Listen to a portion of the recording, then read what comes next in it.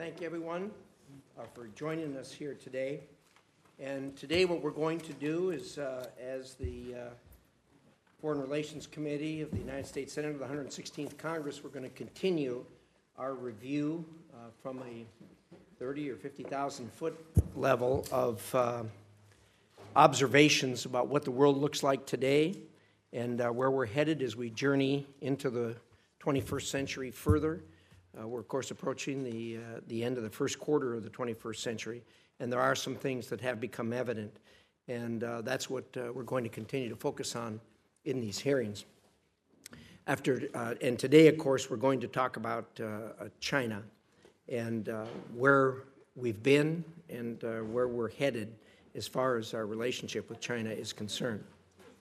After 20 years of helping China prosper economically and hoping they would emerge as a responsible partner on the world stage, it is time for U.S. policymakers to acknowledge this path was not the right path.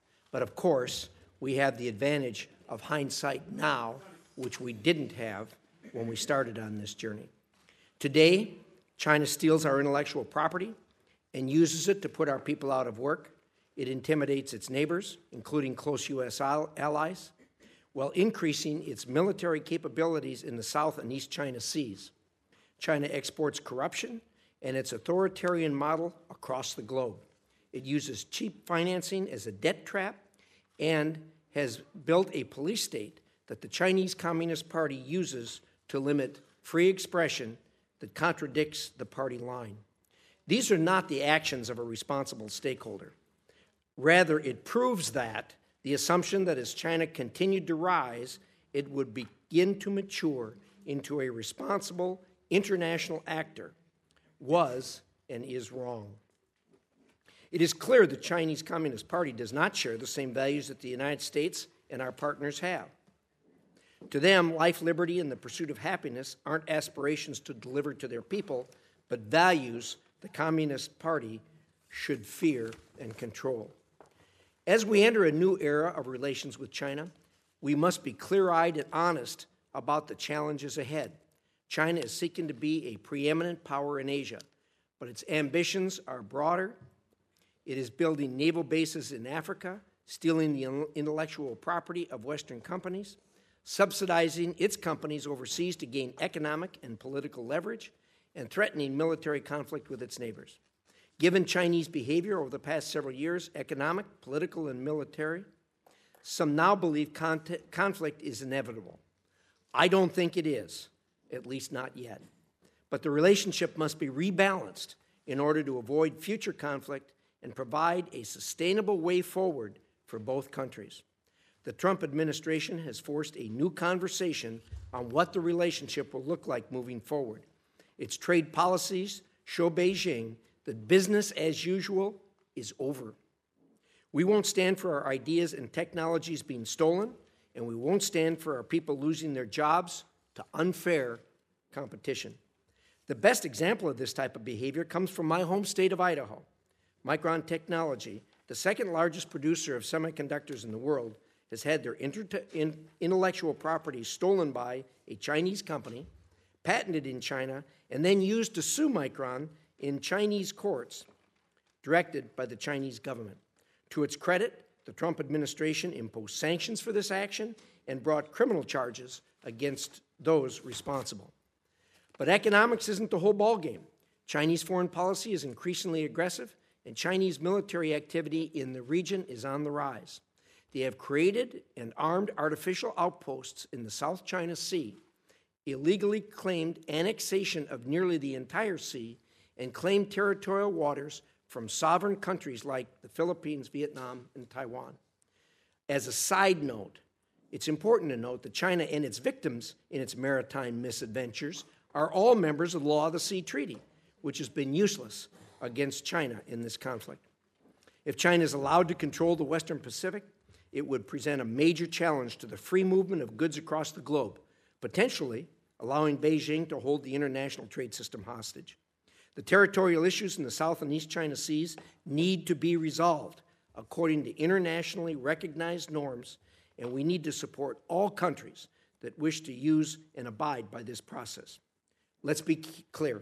China has no allies, only transactional partners and states too weak to push back. The strength of the United States is found in our alliances and partnerships. These partnerships are critical to protecting international laws and norms and push back on Chinese coercion and economic leverage around the world. Domestically, if a Chinese citizen wants to prosper, the Communist Party requires them to surrender to surveillance state and party line. To those who refuse, they are subject to immense suppression tactics, such as imprisonment and forced disappearances of political prisoners. To whole groups the Communist Party opposes, such as the Uyghurs and other ethnic minorities, the solution is even more simple. Send them to re-education camps. It is hard for China to be a responsible world actor if it violates the most basic human rights of its own people. Unfortunately, the Communist Party also does not realize that diversity actually encourages innovation and prosperity. U.S. policy must defend those who struggle for freedom. But it is not all lost yet. I believe there is still time to rebalance our relations and address the foundational problems impacting our relationship, like the rule of law and trade that is free and fair. The Trump administration is already engaged in this process, but much, much more needs to be done. My hope is that China will take the opportunities at hand and itself change its own policies and commit to working with the rest of the world in order that all benefit and prosper under the rule of law, human rights, restrained military activity, and economic action that is free, fair, and absent corruption. With that, I'll yield to the ranking member, Senator Menendez. Thank you, Mr. Chairman. Let me thank Senator Talent and Dr. Mastro for joining us today and helping us understand one of the biggest foreign policy challenges on our nation's agenda, dealing with the strategic challenge of a rising and perhaps risen China. When we consider the strategic challenge of China, the characterization does speak to a deeper truth. China is playing four-dimensional chess across every element of national security, militarily, economically, diplomatically, and culturally. In the maritime domain and in the South China Sea in particular, China's aggressive island-building campaign and its rejection of international law threaten not just regional stability, but long-standing U.S. interests in the free flow of commerce, freedom of navigation, and diplomatically resolving disputes consistent with international law. Economically, I sincerely hope that the current U.S.-China trade negotiations will result in real structural reform. Over the past decade, we've seen a determined China bend the rules to its own benefit on trade and economic matters as it's made its way to be the world's second-largest economy. But structural challenges remain in China's often cyber-enabled theft of intellectual property rights, in its unfair advantages by manipulating market access, and in its underwriting of state-owned enterprises, and the intertwined relationships between companies like Huawei and the Chinese national security apparatus raise serious questions. Diplomatically, China has fashioned a brand of international diplomacy often rooted in manipulative investment. More subtly, China's Belt and Road Initiative has seen its influence work its way across the world in port contracts and United Nations voting patterns. Overtly, China continues cooperation with North Korea, where after some initial toughening in 2017 and 18, we once again see a lessening of pressure out of concern for regime stability. China has developed complex influence campaigns by traditional and non-traditional means. China may not manipulate social media the way we saw with Russian tradecraft in 2016, but its tentacles of influence are far-reaching. The launch of the Confucius Institutes on many U.S. campuses, the desire to set up party cells in U.S. businesses, and espionage targeted at both universities pursuing high-tech research all speak to the pervasive extent of China's United Front efforts. And while we consider Chinese foreign policy endeavors, let us also point out that domestically, Xi Jinping has overseen the emergence of a neo-Maoist authoritarian model and a total surveillance state. The government is pursuing a brutal crackdown on the Uyghurs in Xinjiang, including the internment of an estimated 1 million people in camps subjected to, quote, re-education campaigns, forced labor, and total surveillance. All of these dynamics make constructing an effective China policy uniquely challenging for U.S. policymakers. Now, I know it may surprise some of my colleagues, but I agree with President Trump when it comes to recognizing the scope of challenge that China presents to the United States and to the entire international order. But I do not think the President has found the right approach. As others have noted, merely being more confrontational with China does not make us more competitive with China. So we have to ask, are there still opportunities for cooperation? What are the risks of the competition becoming conflict? 30 years ago, we debated whether or not China would rise to be a major power. 10 years ago, we wondered what sort of power China would be. Today, the book is not by any means closed. On the contrary, new pages and chapters are beginning to emerge, and I have to tell you, Mr. Chairman, the reading so far is not promising. We must be holistically strategic, leveraging all of our diplomatic tools. Slashing America's foreign affairs budget, as the Trump administration has yet again proposed, weakens our ability to effectively confront China's economic and diplomatic reach around the globe.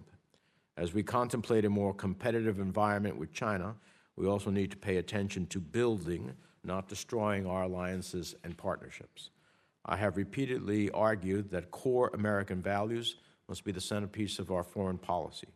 China's model is appealing, unfortunately, in all too many parts of the world. We must offer a better model. In celebrating the 40th anniversary of the Taiwan Relations Act and a strong partnership with Taiwan, we also celebrate the values of a flourishing democracy. So I look forward to hearing from our witnesses today on how to better understand the strategic and economic realities unfolding with the rise of China and how to best structure U.S. policy to safeguard our national interests and our values. Thank you, Senator Menendez. And with that, we'll turn to our first witness, Senator Jim Talent, who is currently a commissioner on the U.S.-China Economic and Security Review Commission, a body that was established in part to review the national security implications of trade and economic ties between the United States and the People's Republic of China. Additionally, Senator Talent is a senior fellow at the Bipartisan Policy Center, as well as the director of the National Security 2020 Project and visiting senior fellow at the American Enterprise Institute. Previously, Senator Talent served the people of Missouri here in Washington, D.C. for 14 years, first as a member of the House of Representatives and then here in the United States Senate. With that, Senator Talent, welcome. Thank you for joining us today. We look forward to hearing from you. Thank you, Mr. Chairman, and thanks to Senator Menendez and the committee for inviting me. I'm pretty certain you asked me here because I'm on the China Commission. I've served there for 6 years. I will say a word about the commission. It was established in 2000 upon China's accession to the WTO. Its function is to review every year, annually, the economic and security relationship between the United States and China. We hold hearings, we produce papers, we produce an annual report that's like 550 pages long. It's very thoroughly documented, and it's become a kind of standard reference, I think, in the field, and I'm proud of the staff and the commission, particularly the longstanding members. It's very professional, and I recommend it to you as a resource. My main message, my views here are my own. My main message from the commission is that we are statutorily and functionally a creature and servant of the Congress of the United States. So anything we can help you with, any request, I'd encourage you, your staff, to make it if we can help you in any way. My statement goes through the background that both the chairman and the ranking member covered. I'll cover it very briefly. It's hard to be brief. I did serve in this body, and some habits are hard to break, but I'll do it. I think it's fair to say that for really 40 years after Richard Nixon's visit to China in 1972, our government pursued a policy of encouraging and assisting China in developing economically and participating in international affairs. And I think we have to be fair. There were reasons for believing that China's trajectory would be hopeful. They were introducing a number of the features of economic liberalization in their economy. There were and are voices in China, even after Tiananmen Square, arguing for political liberalization, and that was a period of time when many authoritarian regimes were becoming democracies. And so there was a reason for the prevailing view during the period, and many of you served in that period. I did. The logic was, if the Chinese Communist Party wanted China to become wealthy, and it did, it would have to continue liberalizing its economy. There was a good chance that that would lead to political liberalization, and even if it didn't, the discipline of participating in the world economic system would end up at least making China a responsible player in regional and world affairs. So in other words, the prevailing view was that full participation in the world economic system would change China in the right direction.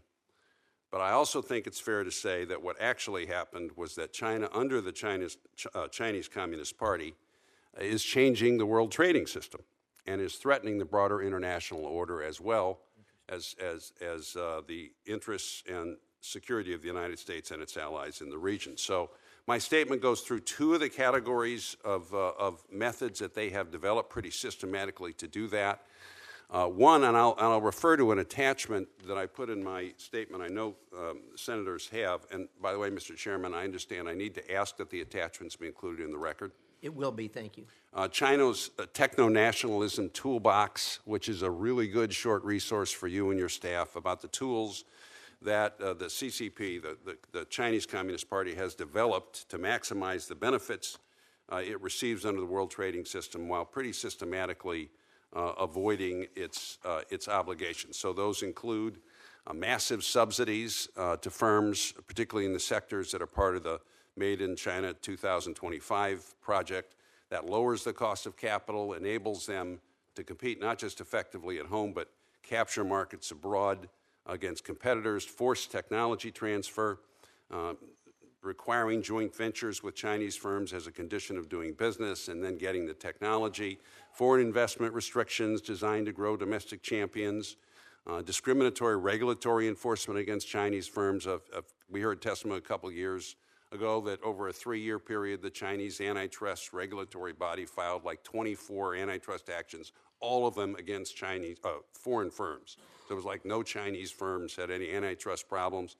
China's specific tech standards that discourage foreign firms from entering, and then as the chair and the ranking member mentioned, outright theft of technology that amounts to probably several $100 billion a year. Now, again, to be fair, there are many countries that maneuver on the margin of the world trading system to get advantages for themselves, but I do think this is the first time we've seen an economy of this size so systematically attempt to evade the obligations of the system. And I think it amounts to a subversion or attempted subversion of the system, and that WTO procedures, which don't anticipate that, are inadequate to deal with it. China's used this growing wealth, among other things, for a massive buildup of its armed forces. I'm bumping up against the 5-minute limit, so I will refer to my statement on that. That has empowered them, as the chair and the ranking member mentioned, in a series of provocative and aggressive actions in their near seas. The committee is as familiar with that as I am. Now, what I do want to say is that fortunately, the Obama administration in 2011 reacted, I think, pretty quickly and decisively to the provocations with its pivot or rebalance policy. In form, that was a redirection of American foreign policy towards Asia. In fact, it was a signal that the era of wishful thinking about Chinese intentions was over, and the administration followed it up by shifting additional forces to the region to the extent we had them to shift. You can't shift ships that you don't have, firming up our alliances, highlighting, for example, Chinese cyber espionage. And the Trump administration, I agree, has extended and deepened the strategic shift embodied in the rebalance. The national security strategy names great power competition as the primary goal of American foreign policy or object of it, and names China appropriately as the greatest challenge. The administration has also canvassed and reinvigorated the economic tools that it is using to leverage against the Chinese illicit actions. I do want to say I'm very proud of the role Congress has played in the last 3 years as a former senator and former member, lifting the defense sequester, strengthening CFIUS, passing the BUILD Act, which was a miracle that you guys accomplished, and I think it's a tremendous foundation going forward. And then ARIA, the Asian Reassurance Initiative Act, which I think foreshadows many more good things to come. So you don't get many compliments, but I want to give you one. So I'll just close with three things. First, I think the right way to think of where we are now is in a time of transition that is similar to the 1945, 1955 timeframe. Not in the sense that we are entering a Cold War. I don't think we are, and I don't think we want to think of it that way. But it was during that period of time that, on a bipartisan basis, the Congress and the executive, through two administrations, built the architecture of tools, doctrine, and institutions that successive administrations used in the Cold War for the 40 years thereafter. And I see what is happening now as the same thing, albeit applied to a different kind of challenge. Second, there are reasons, and my statement goes through them, the reasons why the Chinese Communist Party is doing what it is doing. Those are powerful reasons, rooted deeply in their thinking. They are not going to voluntarily and fundamentally change policy. We can expect this to continue in more or less this form unless and until costs and consequences are imposed which channel them in a different direction. Third, it's important to keep in mind our competition is not with the Chinese people. The problem here is not the pride of the Chinese people in their history or their culture or their aspirations for the future. The problem is the way in which the Chinese Communist Party is defining its ambitions for China and the methods it is using to achieve those ambitions. And finally, I would remind you all that, there's a formula that I find helpful to think of, that influence is the product of intention and capability. Intention is relatively easy to change. You all have changed intention, going back to the rebalance and pivot. And I don't think the intention is changing back when I listen to the statements of the chairman and the ranking member. Capability is not easy to change. And the truth of the matter is that we allowed too many of the tools of influence to atrophy over the years and failed to build up others that were appropriate to this challenge. So what you are doing now really is thoughtfully but vigorously and quickly considering the tools that we're going to need going forward and putting them into place. And I'd encourage you to think of your work in that way. I know the committee is going to be at the epicenter of it, and I'm very encouraged by what you've done. And again, the commission stands ready to help you, as do I personally, in any way that I can. Senator Talent, thank you very much. As you noted, you went substantially over your time, but No, Mr. Chairman. even though you've hung up your toga, you have not given up the Senate habits, and so. In that regard, we will give you. I never liked to. You have our forgiveness. I didn't then, but I very much appreciate your indulgence in that of the ranking member. Thank you. But thank you so much. Those are great statements. Now we have Dr. Oriana Mastro. Dr. Mastro is an assistant professor of security studies in the Edmund A. Walsh School of Foreign Service at Georgetown University, where she focuses on Chinese military and security policy, Asia-Pacific issues, war termination, and coercive diplomacy. She is also an officer in the United States Air Force Reserve, thank you, for which she works as a political military affairs strategist at PACAF and is currently the Jeane Kirkpatrick Fellow at the American Enterprise Institute. Previously, Dr. Mastro was a Stanton Nuclear Security Fellow at the Council on Foreign Relations, a Fellow in the Asia-Pacific Security Program at the Center for a New American Security, a University of Virginia Miller Center National Fellow, a Center for Strategic and International Studies, Pacific Forum Sasquatch Peace Fellow, and a predoctoral fellow at the Institute for Security and Conflict Studies at George Washington University. Additionally, she has worked on China policy issues at the Carnegie Endowment for International Peace, RAND Corporation, U.S. Pacific Command, and Project 2049. Doctor, thank you so much for joining us, and we look forward to hearing from you. Thank you, Mr. Chairman, Ranking Member Menendez, and distinguished members of the committee. Thank you for the opportunity to discuss some of the ways China is increasing its power and influence, in some cases at the expense of the United States. The views I'm about to express are my own, though given the time constraints, I'm going to try to use more of my military training and less of my academic training to make my comments as brief as possible. China's economic growth has been astounding. But for me, perhaps even more significant has been China's ability to translate its economic growth into vast economic, political, and military power on the world stage, especially over the past 20 years. This is surprising because China actually started out in a weaker position vis-a-vis the United States. China's system and values are generally less attractive to most around the world than those of the United States. China also doesn't have any allies or really strong partners. Its military is still greatly inferior to that of the United States in terms of power projection capabilities, though I list in my testimony how they have managed to create some severe operational difficulties in the region.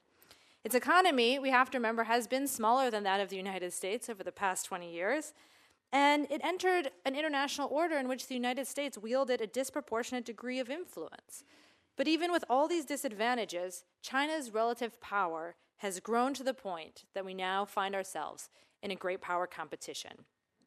And so this situation highlights the theme of my testimony today, which is to look at how China has managed to make such power gains over the past 20 years. I think answering this question can provide some critical insights into how the United States should increase its own competitiveness in this great power competition. In my written testimony, I go through this obviously in much more detail, but my bottom line argument is that to date, China has gained power and influence by focusing on areas where the U.S. ability and willingness to compete has been relatively weak, and then leveraging China's own strengths, its own comparative advantages, in new and entrepreneurial ways to build power in those areas. Admittedly, China's efforts have not always been successful, but we know that its share of world power has increased, suggesting that it succeeds more often than it fails. In terms of China's approach to building political power, it has been mentioned that China only joined many of these international institutions in the 1990s, and the United States largely supported this change with the idea that the more China participated, the more it would be socialized into the then current norms and rules of behavior. We know now that the logic of this U.S. support was proven flawed. But to me, the problem is not China's participation in international institutions. The central problem is that these institutions have not adapted to ensure that China is accommodated in the few cases where its aims are legitimate, and that the institutions can constrain Chinese behavior when Chinese aims are not legitimate. The United States has also not attempted to build new institutions to address contemporary issues. And so as a result, China has been able to build up power by exploiting many gaps in the international order, by building alternative institutions, and then actually by shaping a lot of rules and norms in its favor. There's many areas where these norms are either non-existent or weak, and China's been actively working to shape them so that they benefit China economically, politically, and military. In terms of their approach to military power, I think this is one area where their entrepreneurial approach is extremely clear. China has long understood that to succeed in reaching great power status, they had to avoid a strong response from the United States, to delay action. And they've done so by being relatively ambiguous to date, at least until the past couple of years, about what their intentions have been. There's nowhere, I think, that China's entrepreneurial strategies are more evident than their anti-access area denial strategy. This is when they focus on low-cost asymmetric capabilities designed to erode U.S. military supremacy and to make it difficult for the United States to come to the aid of our allies in the region in case of a conflict with China. Another area where they've been very entrepreneurial is in their approach to building power and influence in the South China Sea. Instead of directly confronting the United States, in my position, and I would say from reading Chinese writings and listening to Chinese speeches, this is not controversial, is that China wants to be dominant in the Indo-Pacific region, and dominance includes pushing the United States military out of the region. But to do so, they haven't done so directly. They engage, for example, in gray zone activities, which means that China increases the risk of the United States in operating in the South China Sea by harassing our vessels and aircraft with non-military platforms. And this makes it very difficult for us to respond. In my written testimony, I go through great detail about China's strategy to control the South China Sea.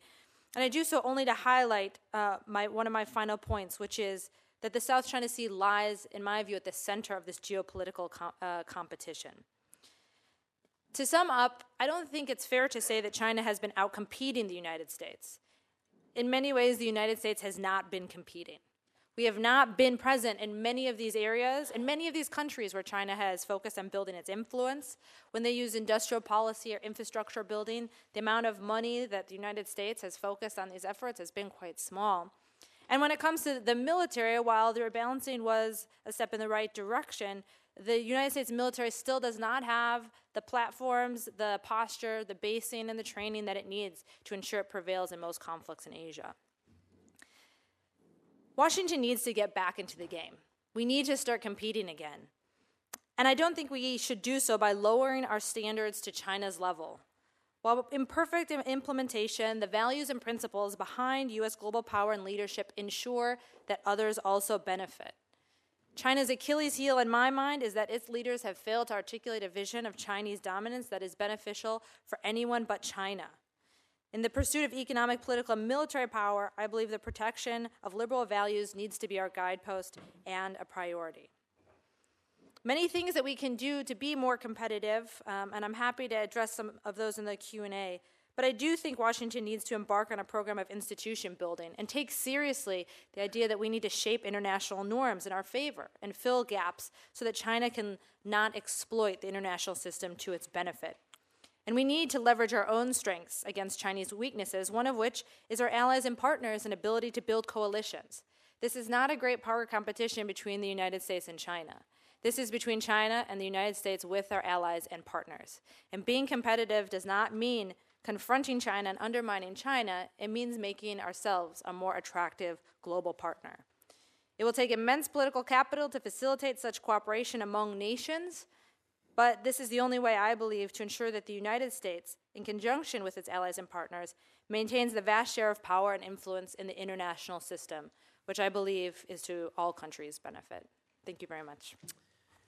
Thank you. We'll now go to a round of questions. I'm going to take just a brief shot here at the beginning. Dr. Mastro, that was an interesting observation you made regarding China's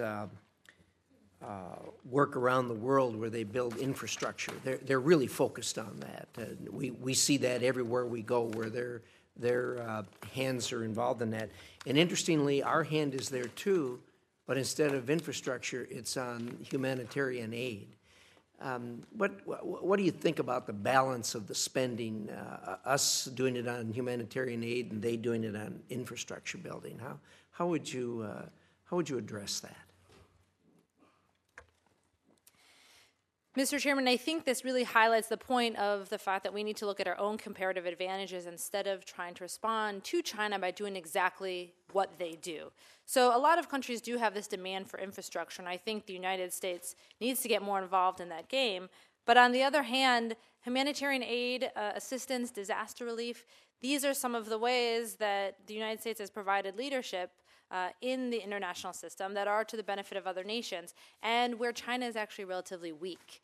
And so I think we should be doing much more of this humanitarian aid and highlighting to the countries around the world that this is some service that the United States provides that China does not provide.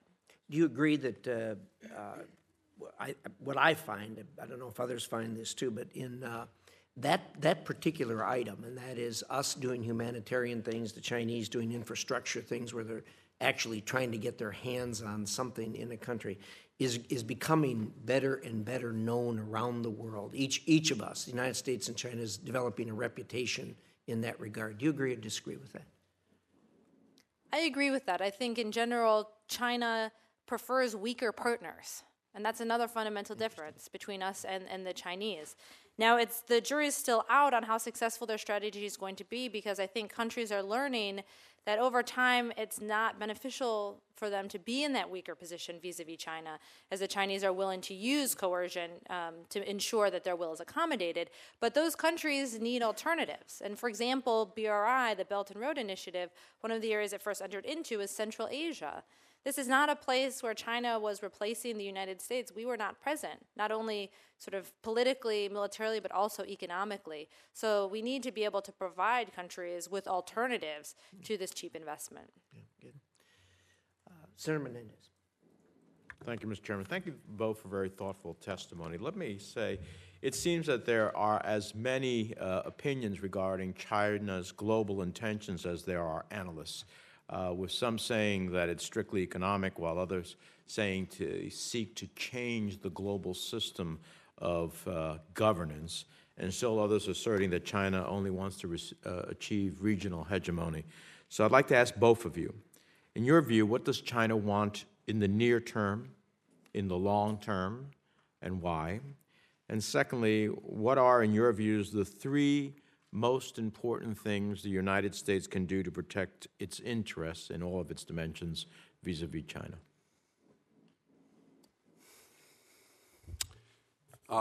You've really asked a $64 question, Senator, which is, what is the ultimate object of these policies? I refer in my statement to the fact that they're seeking a kind of hegemony in East Asia, but what does that really mean? And I think I would answer that with reference to one of the reasons that they're doing it. In my statement, I talk about sets of reasons being, one set of reasons is nationalistic and historical. So a Japanese scholar said to me a few years ago when I was visiting, he said, you have to understand we view the world horizontally and they view it vertically. So we view the international order as one in which nations relate to each other basically according to agreed upon rules and resolve disputes according to those rules and resolve them peacefully where there are no rules, negotiate peacefully. He said they view the international order or relations between nations as one in which the larger and more powerful nations naturally get the benefits. And if you think in terms of the history, their way of looking at the world has actually been the predominant way in which nations have related to each other through most of history. I mean, I'm not really even attacking them for this. And I think they are more comfortable in that kind of a setting, just as we are more comfortable in ours. The order that we and our allies and most of the world has built comports with our values.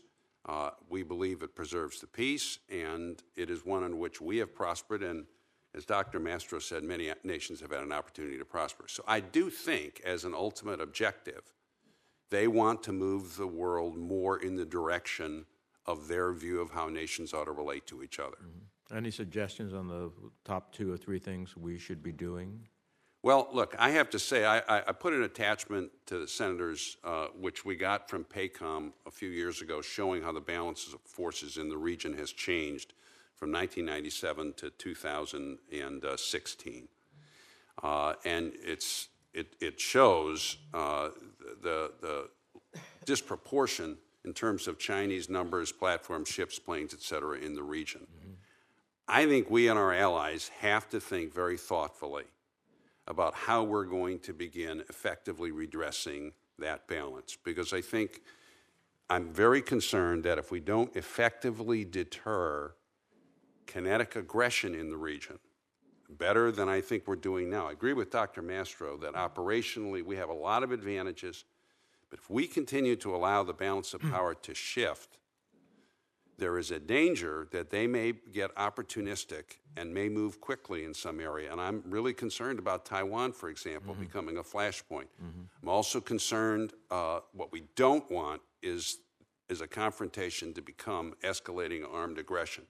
Thank you. So the point is that, and I'll try and be quick, the armed services by preventing that, are also the foundation for the tools of soft power to work. So I would say we need to restore the deterrent more strongly. We need to build tools that allow us to get our narrative out, which we're not doing effectively. I think you have laid the basis for that with ARIA, and I would work on how the State Department can be more effective in that.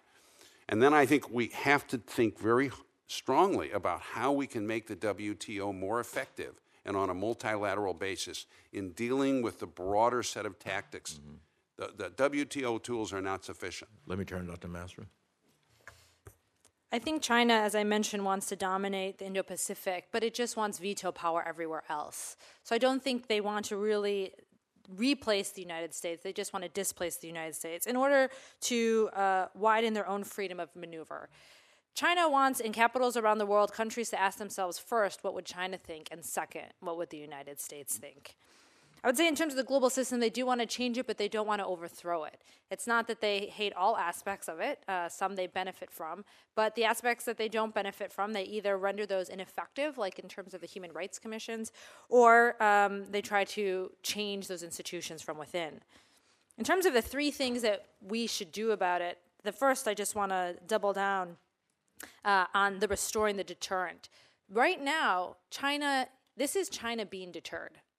We're seeing the best of Chinese behavior right now. And that's because China does not have faith in its own military capabilities. But that's not going to be the case forever. They've embarked on a massive military reform program that, by their estimation, should be done by 2025. I'm very concerned if the United States doesn't make some significant changes, not only in the quality of some of our platforms, but the quantity, because that becomes very important in conflicts, that China is no longer going to be deterred by that time frame.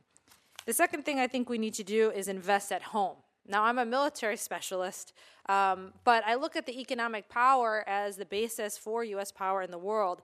I heard a statistic yesterday that China is now graduating more data scientists out of one university than we are in all of our universities combined. And so I think providing the necessary incentives for research development and improving our education at home is one way we need to compete. And lastly, we need to get serious about global leadership. In my view, an American first strategy is a very Chinese strategy. We need to be thinking more about our role in the world, and that includes building new institutions. I'm not surprised that institutions built decades ago can't handle what to do about cyber, what to do about attacks in space, and other norms of behavior in terms of the standards for AI, for example. So we really need to get serious again about building institutions and enhancing our global leadership. Thank you. Thank you, Senator Menendez. Senator Rubio. Thank you both for being here. There's a concept, war of choice. It's where a nation sort of picks a time and place of their choosing in which to engage militarily for purposes of somewhere where they think they can wrap up the conflict quickly, but they do it first to project power, to sort of send the message that we have capability. Second of all is to build capacity, to learn where their weaknesses are and build upon it. What, in the short and midterm, do either of you think is the risk of a war of choice by China, whether it's a border conflict with Vietnam that they could quickly wrap up, a Taiwan contingency, but some military engagement in which they are able to choose the timing and the place of it. They can wrap it up before there could be U.S. or other intervention, and in the process sort of prove to the world some muscularity, some of their capability, and also learn a little bit about their weaknesses, and in essence use it almost as a low-risk military exercise. Sir, I think the likelihood of that is quite high, especially in the timeline that I laid out. So one of the big issues with the military reforms was that the Chinese military has never conducted a joint operation before. The idea that the Air Force and the Navy could work together. And in most contingencies, Taiwan, South China Sea, East China Sea, that is what's necessary.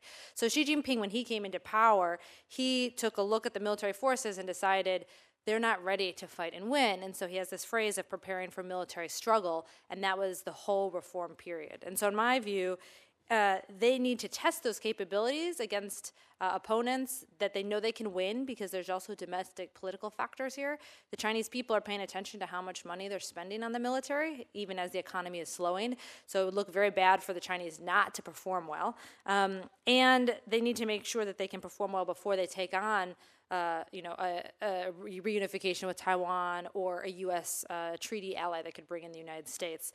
So my bets are on a naval skirmish with Vietnam. I think it probably won't be on the border because they're not practicing as much ground operations as they are air and naval operations. But I think we might see some more forceful actions after they militarize the islands in the South China Sea, in which they try to occupy some of the islands that are currently occupied by others. Yeah, I think they are legitimately, sincerely concerned about their operational capabilities. This is a constant theme. It is very significant that they have undertaken this reorganization of the armed forces. It's their parallel to the Goldwater-Nichols reforms that we engaged in about 35 years ago. Xi Jinping constantly talks about the need to train for combat. They talk about the 5 incapables, their concerns about what their military can do operationally, and I think they respect the operational effectiveness of the United States. So I think they would like to get through that reorganization before they actually test it. I think they may be underestimating how long it's going to take to really make that work. They may say it's done, but they haven't. But they may not really have matured as a force.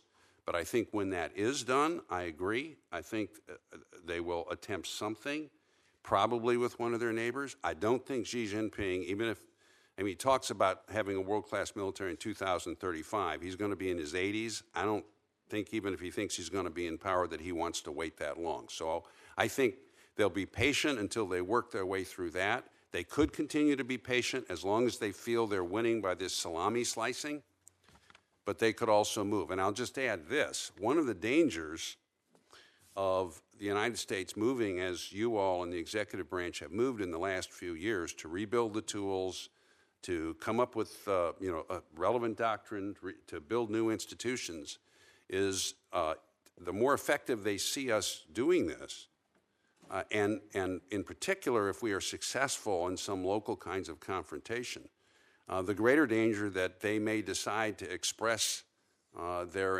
intentions and their ambitions, militarily. And there is a parallel for that, of course, in the late 1930s, early 1940s, when we used economic tools very effectively against another rising Asian power, and they decided that they would try and take us out. Now, I don't think that they're planning that. I don't think they want that. But I don't think it's impossible either. Thank you, Senator Rubio. Senator Coons? Thank you, Chairman Risch, Ranking Member Menendez, for organizing this briefing, for your compelling opening statements. And thank you, Senator Talent, Dr. Mastro, for sharing your expertise with us today. It is hard to think of any challenge more consequential to the world we live in today and the world we will live in tomorrow than an ascendant China. If politics is to stop at the water's edge, then surely this committee can and should work together with our administration to develop a sustained and bipartisan strategy for dealing with China. And I look forward to working with members of this committee to shape legislation that will form our country's response to China's challenge. Last year, I worked closely with a number of members of this committee to pass the BUILD Act, which will create a 21st Century Development Finance Corporation that'll guarantee roughly $60 billion a year in private sector investment. It has revamped tools with our private sector to be more effective. That finance corporation will be up and running by October, and I look forward to working with the administration and members of this committee to ensure it provides a transparent alternative to China's Belt and Road Initiative through American investments consistent with best international practices in labor, environment, and social standards. China will be holding a major Belt and Road conference in April. I think international participants should know there are alternatives to China's much larger Belt and Road Initiative. Dr. Mastro, if I could, how should we ensure that international officials who attend that conference understand the risks of Chinese investment and that the United States has new tools available to facilitate investment in developing countries? Sir, thank you for that question. I think the first issue, and it's a very difficult issue, and I don't mean to suggest that this is the case for all leaders, but in some cases in the Belt and Road Initiative, it's not that the leaders of places don't know, but in some cases they are being bribed by the Chinese to accept the Chinese money over other sources of money that might be better for their country. So I think the bigger issue here is a good governance issue that's going to be difficult for the United States to compete in some countries where leaders would prefer to take whatever the Chinese are giving them over what the United States gives them. But there are many that want higher quality, even infrastructure. Right. When I spent a couple weeks driving through Central Asia, and just anecdotally, people would say, the Chinese built this road, it'll last us 4 or 5 years. We wish someone else was willing to build it. So in terms of getting the word out about what the United States is doing, especially, partnerships with the private sector to encourage more private investment abroad, I think a lot of that is going to fall on the State Department in terms of our relationships with these countries. We could even think about holding our own types of fora to bring different countries together, or an institution that could bring countries together to focus on good governance, good practices in terms of infrastructure. Also, I think there is an aspect of that in which the United States has to ensure that it has its own house in order in terms of infrastructure to provide kind of that positive example to other countries around the world. Well, and Dr. Mastro, I agree with a response you gave to an earlier question that sort of posited, should we be investing more in infrastructure or sustaining our humanitarian work around the world? And I think the answer is to do both and do them better, make sure that our programs are efficient and targeted. But the goodwill that we've earned, the close alliances and values-based partnerships we've earned through effective humanitarian relief around the world, we have to also complement by showing up. Most African heads of state I've met with in the last 8 years would prefer American investment, American technology, American partnership, but we've gotten out of that work. I think we need to re-engage and compete. Senator Talent, thank you for your service on the commission that you described. Your 2018 report includes 10 key recommendations, including requiring a number of reports from different parts of our government to ensure that every major U.S. government department and agency is appropriately preparing for the challenges that China presents. I'll give just quick examples. The report recommends the DNI conduct an assessment of China's access and basing facilities along the Belt and Road Initiative, and it directs Department of Defense and Homeland Security to examine the implications of changes to the Chinese Coast Guard's command structure. Given this robust reach and range of recommendations, would you recommend that Congress take up, debate, and pass a statute directing that these recommendations be implemented to ensure that they are heard and followed in the executive branch? Yeah, I fully supported the recommendations, and you could do it, I think, in appropriations or by statute, whatever would be a good way of doing it. I do think that we have to be aware and assess constantly what the intentions of the Chinese are in a number of different areas. And we're developing that capability now. Again, we're in a time of transition, but we have to be able to make those assessments. And if I may just comment on your earlier question very briefly, I think there's a real opportunity for us here with the BUILD Act, because as the committee knows, the Chinese narrative regarding One Belt, One Road is in some trouble. There are a number of different countries. You mentioned Africa, Sri Lanka. There's a whole lot of places where people are having a hangover after doing these deals and realizing what it means in terms of their debt. They see Chinese companies bring in Chinese workers. They see environmental standards degraded.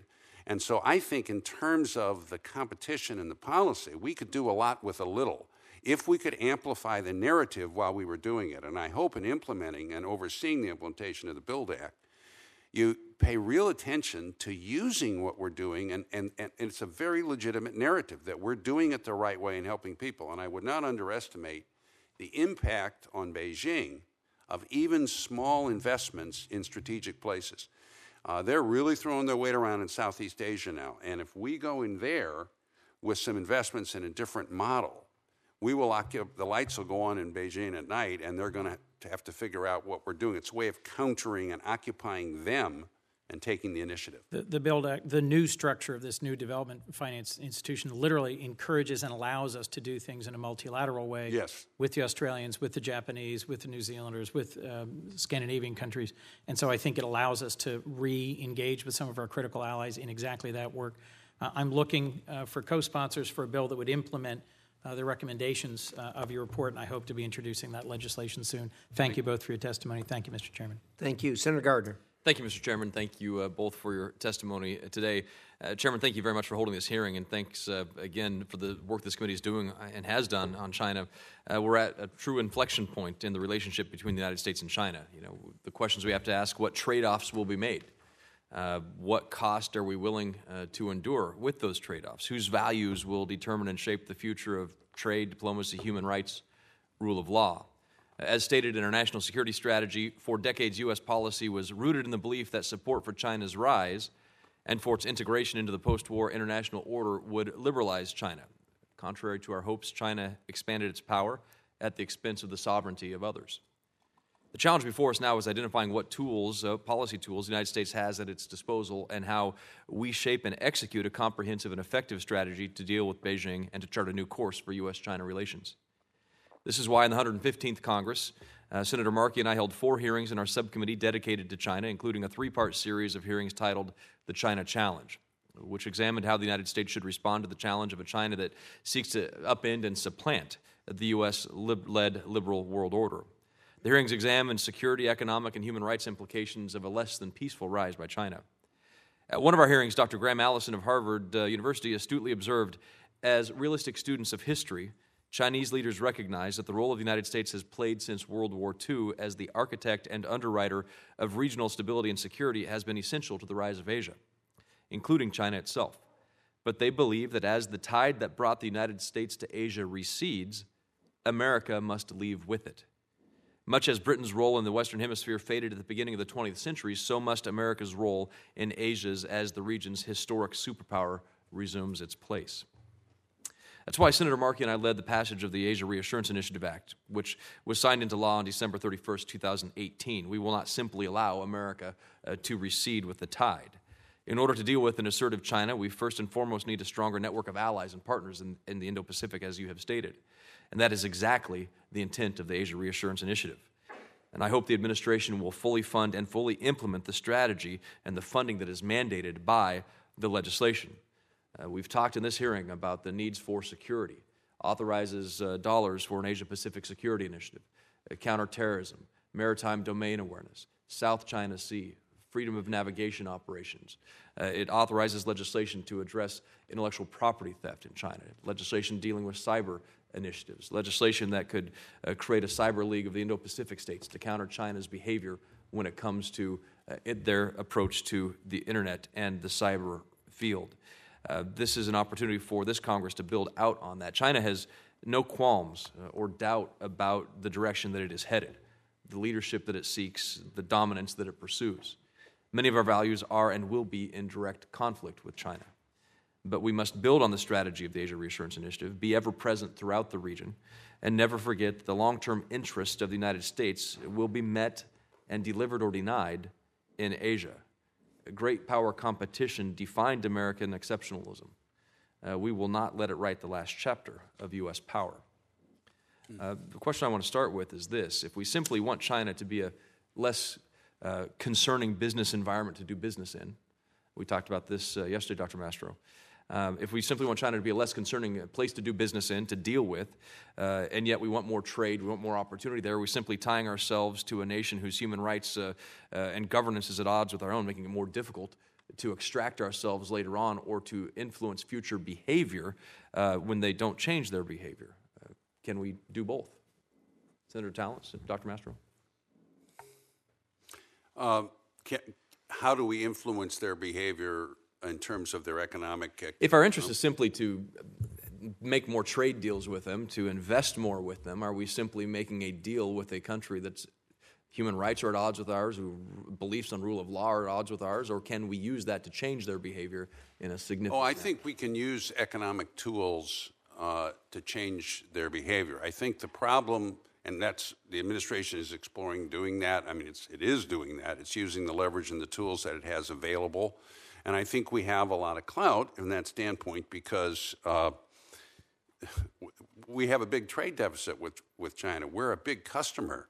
In other words, to the extent that the trade becomes an issue, they have more to lose than we do, and I think that they view it that way, okay?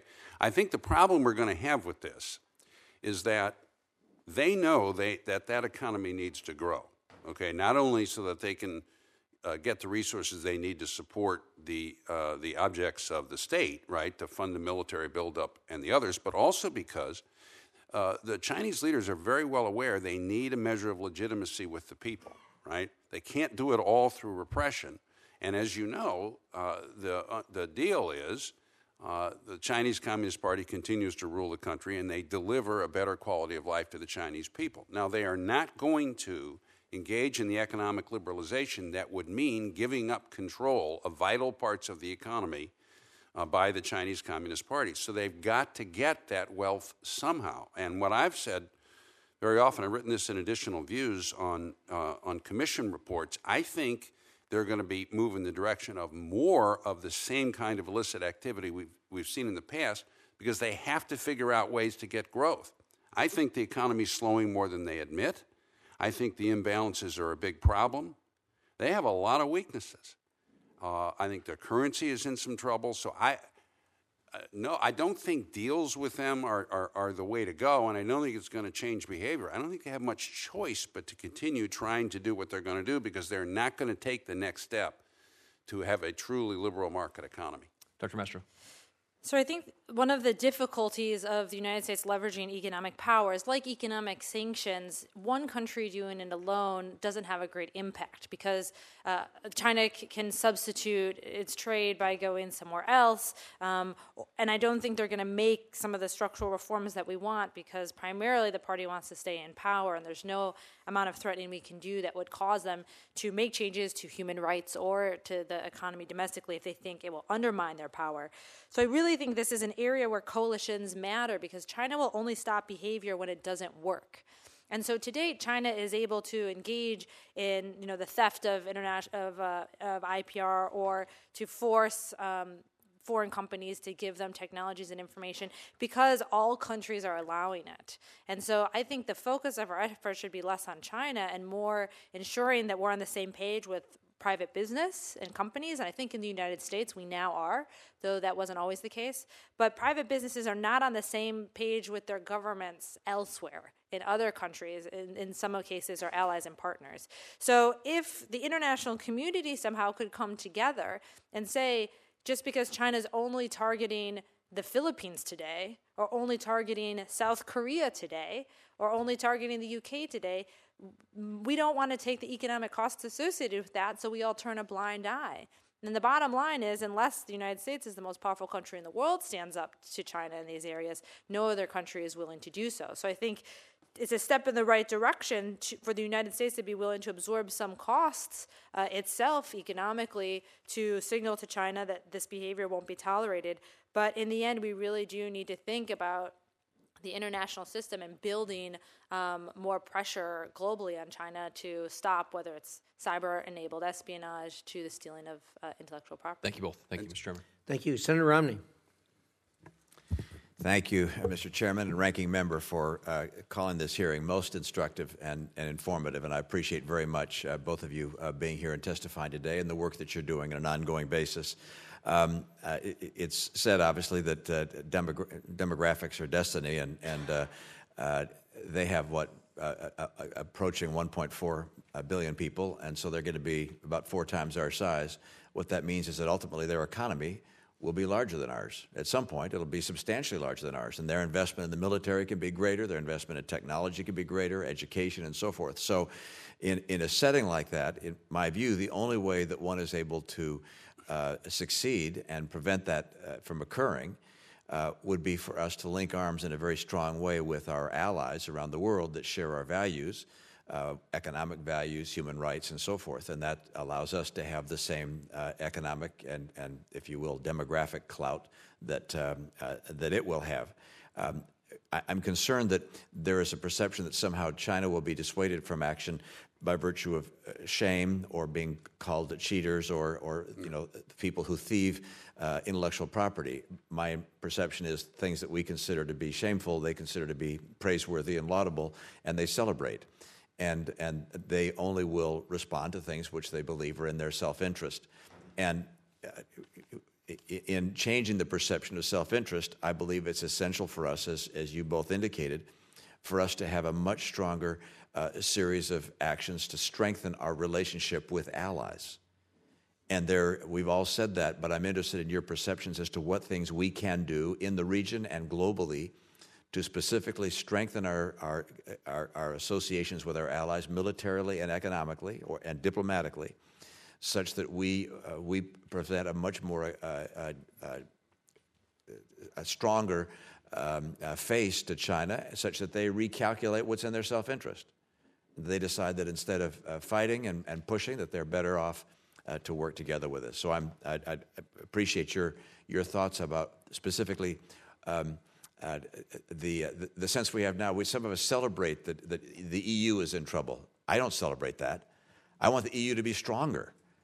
We tell nations, hey, you go off and do your own thing. No, I want them to, we need to all come together, because what's in the best interest of the United States of America is also in the best interest of these other countries, and combining with them is essential for us long term. So how do we strengthen those ties? What should be our priorities? What action should we take to be stronger with our alliances as opposed to more atomized? Well, sir, I will answer your question. First, I just want to highlight, I completely agree about the economic power issue. China's economy might be bigger than that of the United States, but that of the United States and the EU together, it won't be. And so thinking in terms of these coalitions is very important. And going back to the cyber-enabled espionage, this is a perfect example of what I highlight of how they exploit weaknesses in the system. This was something that countries didn't really do before until China started doing it on such a grand scale, I mean. So we do have to think about, we have to find our weak spots before the Chinese do in a lot of cases. In terms of improving our relationships with allies and partners, my concern is I don't think we're really trying to do that right now. In a lot of cases, it really just requires good diplomacy. And especially with the EU, one of the issues is that our European partners would say that they don't really have any security concerns with China. You know, China is an economic partner to them, and the security concerns lie in the region, and they lie between China and the United States and no one else. And so I think what we need is less a China strategy and more a new type of U.S. foreign policy that with it highlights how U.S. leadership in the world is beneficial for everyone, and how if China undermines that leadership in Asia, for example, that will have great impact on what the United States and the European Union can do in regions that are potentially more important to our European allies. And so I don't have, I argue that we need to be more entrepreneurial in our approaches, but I don't have something amazingly innovative for you besides the fact that I think we need to show up. We need to invest more in our diplomatic efforts in the region, invest more in economic investment in Europe, and try to convince them that the security issues that are existent in Asia impact them as well. Yeah, thank you. I think the most effective immediate reassurance of our allies in the region and potential partners, and the thing that would cause them to want to work with us comes down to something pretty simple, Senator, which is rebuilding the armed forces to the point where we can increase our forward presence in the region. In other words, they need both. That will be a sign of our commitment. That will assure them that we're capable of deterring actual Chinese aggression, which Senator Rubio asked about. And it's really the indispensable attribute of a world leader. It's saying, I think it'll have the similar impact that Reagan's rebuild did in the 1980s. The armed forces both perform a really important function, but also send a really important and reassuring message.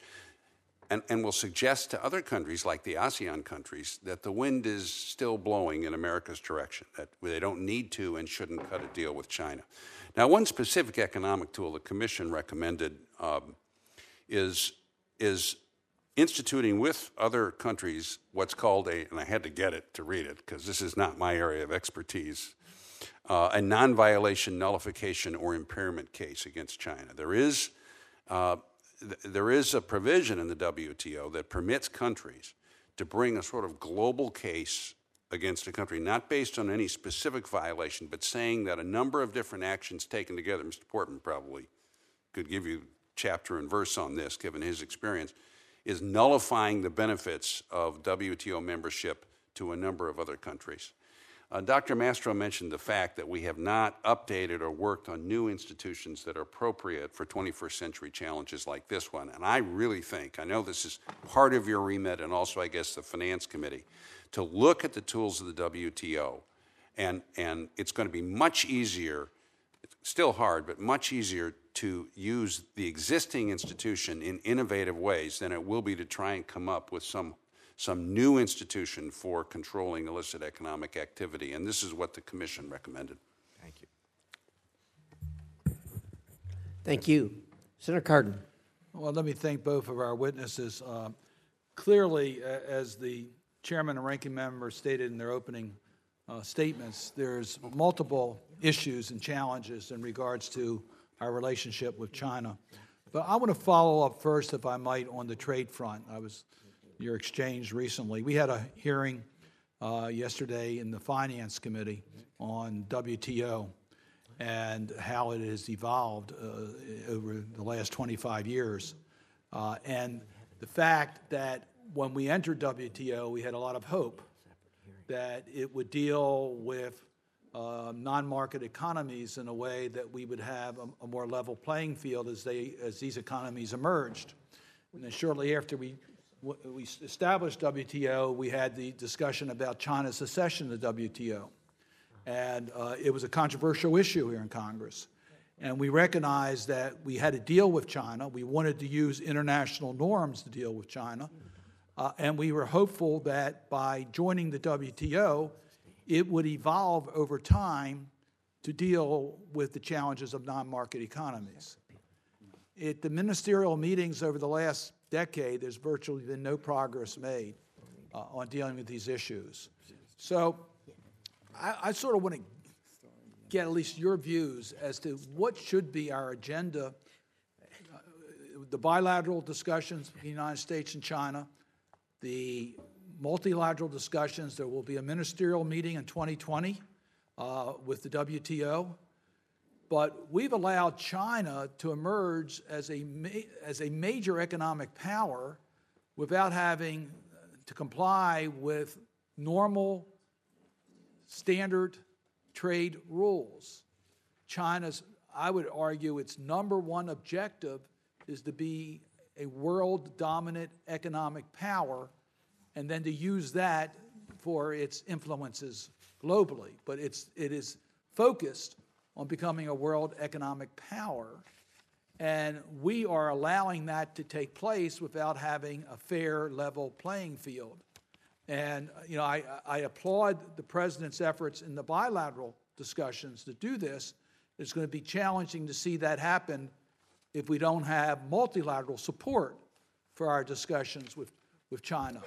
And of course, the United States is not part of TPP, which would have given us a broader bargaining unit in order to deal with the challenges of China. I give you one example that has come to my attention of an immediate problem is that China uses the Mongolia's Kashmir as a way to get value for export, and Mongolia doesn't have the right to directly use the general system of preferences to get their Kashmir here in the United States. It's an issue we're going to work with a separate bill. But it just shows how strategic they are at every industry to try to get an economic advantage and control that through its central government rather than through market forces. How can we be strong with our trading partners to change the international trading rules so non-market economies do not have the type of advantages they have today as witnessed by China's growth? Well, sir, I think this really highlights a point from the previous question about what the United States can do to reassure. And while I think obviously I believe in the effectiveness of the military as a tool of national power, a lot of countries in the world and many of our allies and partners don't face the military threat of China. So they're primarily concerned about these trade and economic issues, and they want to see leadership from the United States in this area.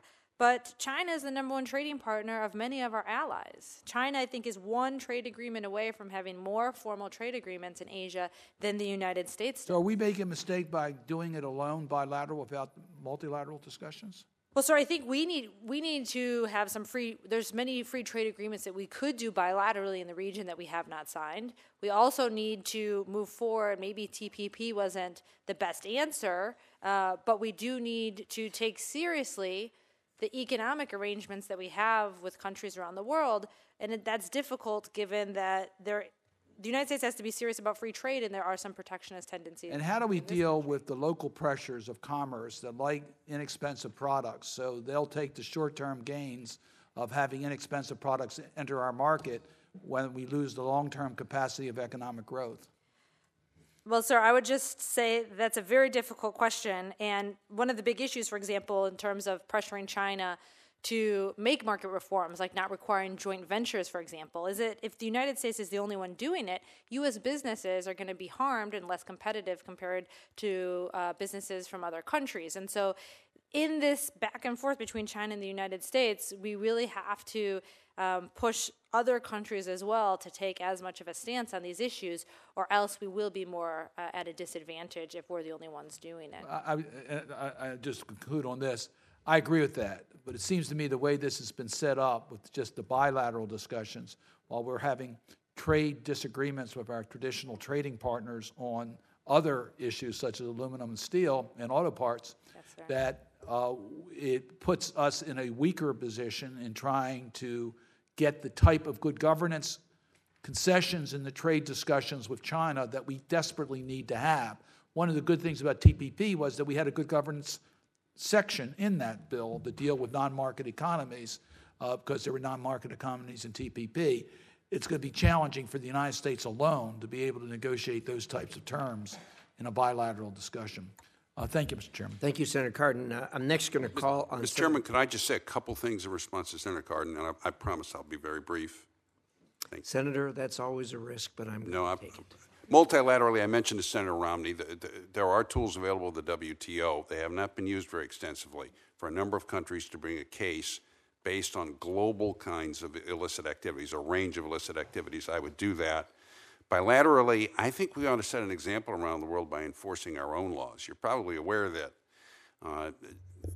the Chinese companies listed on American Stock Exchange don't comply with the rules of the SEC and the auditing requirements because we're not permitted to audit the Chinese auditing firms, and yet we continue to allow them to be listed. And that's something when I saw that, I thought, why in the world? And the other thing is, I think you should consider developing tools as we get into this back and forth trade, whether multilateral or bilateral. There are going to be sectors of our economy that get hurt. You addressed with the farm issues is one, but consider other kinds of tools to assist companies that are taking collateral or taking damage because when the Chinese react. I think it would be an interesting tool that would empower administrations. Thank you, Senator Cardin. I'm next going to call on Senator Portman, but before I do, I want to note that in this hearing, we really haven't touched at all on the type of infusion that the Chinese have done in our institutions, be they national labs, be they the education system, or as you just referred to, Senator Talent, our stock markets and that sort of thing. And that is probably an item for a hearing in and of itself because it's so broad. But I do want to include in the record the 93-page report that was issued February 22nd, 2019 by the Permanent Subcommittee on Investigations, which is a subcommittee of the Committee on Homeland Security and Governmental Affairs, entitled China's Impact on the U.S. Education System, and it deals with the Confucius Institutes and those kinds of things, all of which was chaired by our own Senator Rob Portman. And so I'm going to put that in the record, and with that, I'll yield to Senator Portman. Thank you, Mr. Chairman, and I appreciate your holding this hearing. It's another good opportunity for us to take a broader view here. We've talked about military, soft power, trade tools, so much to do with regard to China. I will, if it's okay, ask a question in a moment about the Confucius Institutes. And Chairman's right, we had an 8-month investigation and found some disturbing things about lack of reciprocity and lack of transparency that I want to touch on with you, Mr. Talent. Thanks to both of you and Jim for your service on the commission over the years.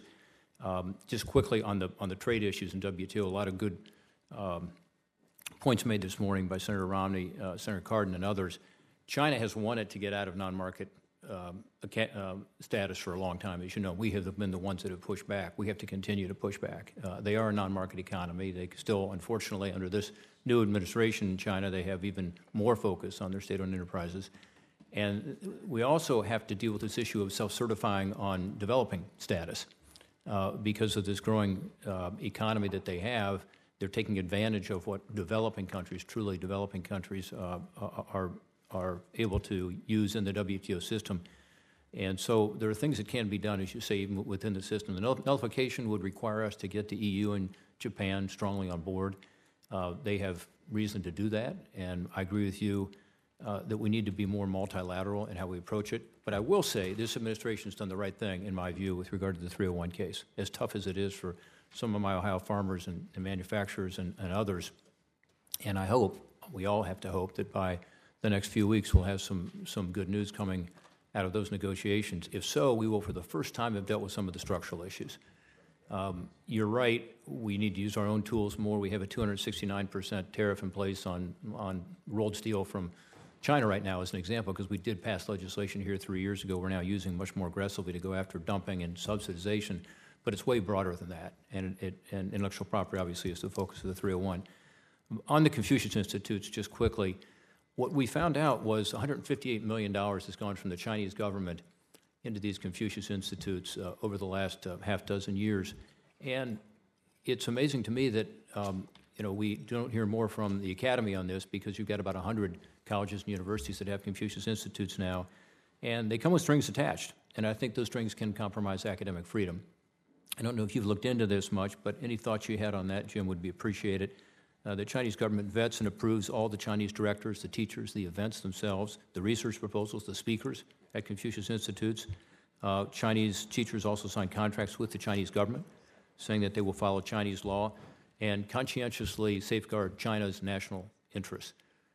Any thoughts on Confucius Institutes? Yeah, and the influence goes beyond just the Confucius Institutes, because the influence of the money, the participation, it's causing scholars in the field, in some cases, to self-censor, to be very careful about what they say, because they won't have access to grants, they won't be able to travel to China as they need to. It's a real problem. I would encourage you even to broaden the approach and look at the work of the United Front Work Department, which is in charge of the Confucius Institutes. It's I think, one of the oldest organs created by the Chinese Communist Party. They've hired tens of thousands of new cadres or employees under Xi Jinping. This whole concept of sharp power. We're used to soft power, smart power, hard power. Sharp power is gray war tactics that they use extremely effectively to disrupt, confuse the narrative in other countries, and they're doing it through higher ed. I do think we should not view the higher academy as like our higher academy is the enemy in this. I mean, they didn't know what was going on any more than many other people did. But yeah, there's a broader narrative, and I think it's important that the committee become aware of the facts. And again, this is an area where we have to develop tools for countering effectively.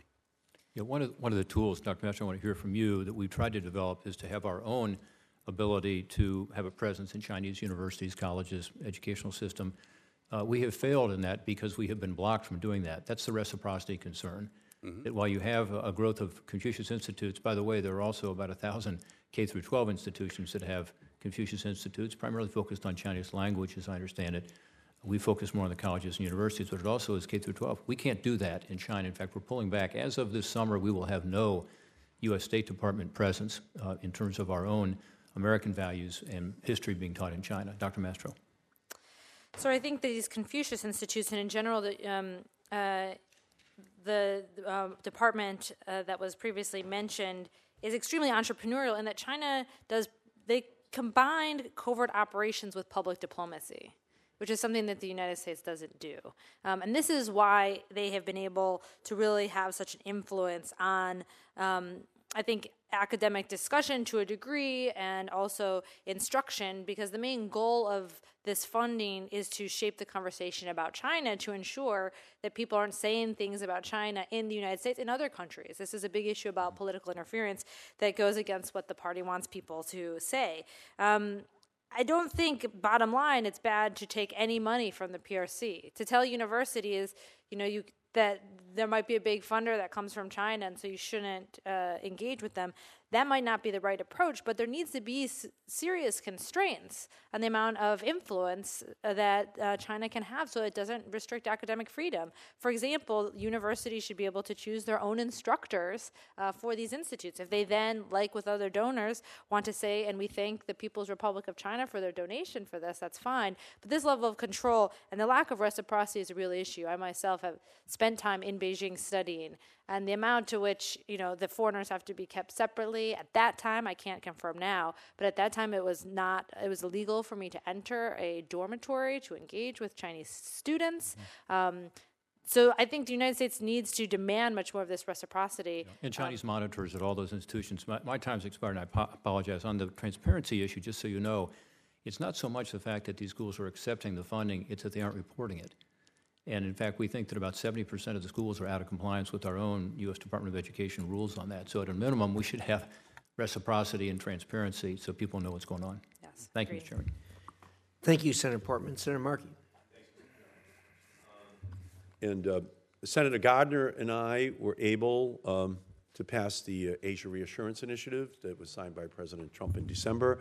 And just more and more reports coming out of China makes it clear why we need that legislation and why we have to work on a bipartisan basis to continue to deal with this China threat.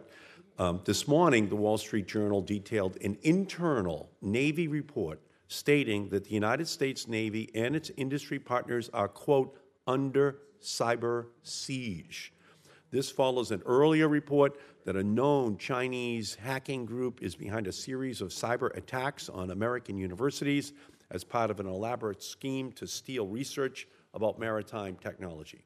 In fact, this morning's Wall Street Journal article references letters I sent this week to the Departments of Defense and Homeland Security asking how they are ensuring that sensitive and classified military information at research institutions and universities are protected.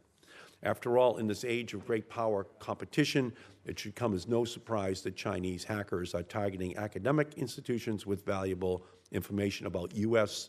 military capabilities. Dr. Mastro, as someone who has worked in academia, in think tanks, and for the U.S. military, how well do you think our government is doing in ensuring that sensitive and classified material is protected at research institutions and defense contractors? And what more should we be doing to ensure that that information is being protected?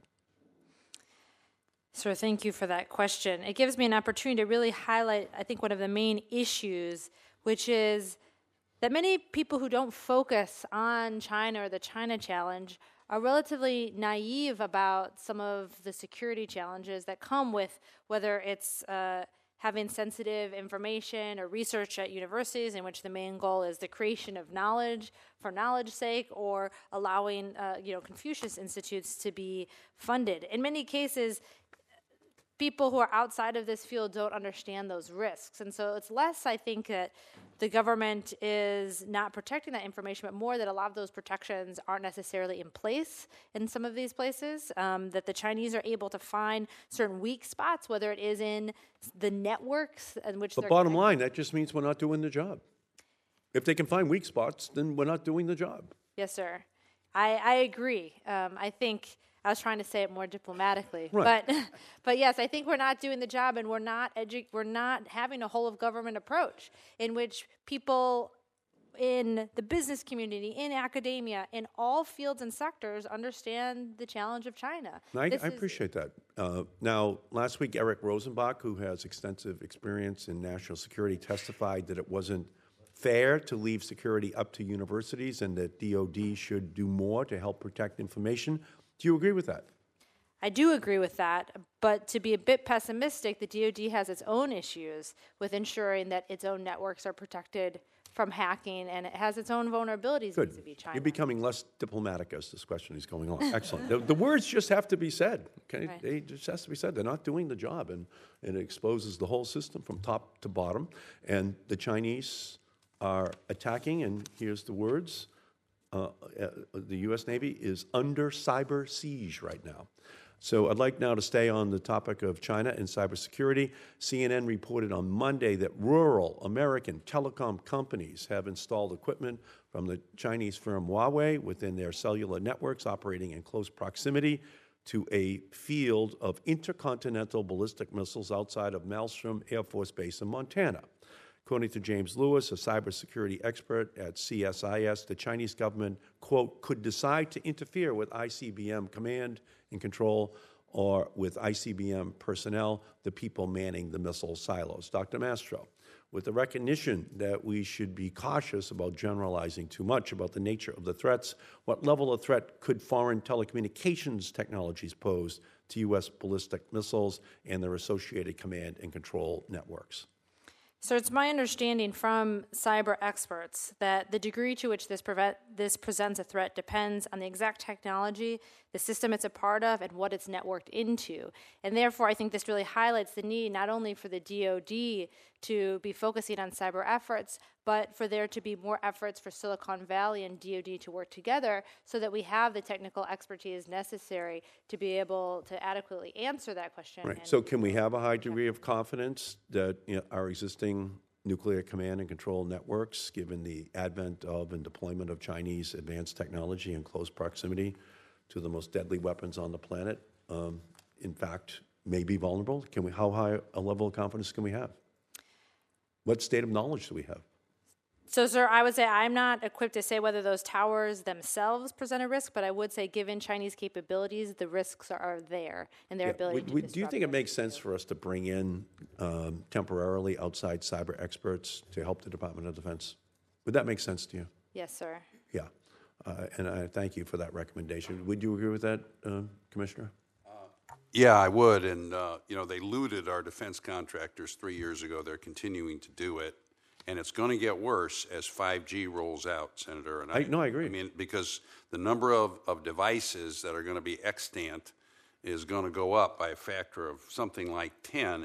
And the Chinese are engaged in a major competition to control 5G. If they do that and produce those devices, we're not going to be able to trust anything that happens. Now, I will say I have a fair degree of confidence in the department itself's cyber defenses, but I agree. I think this is something we have to act on.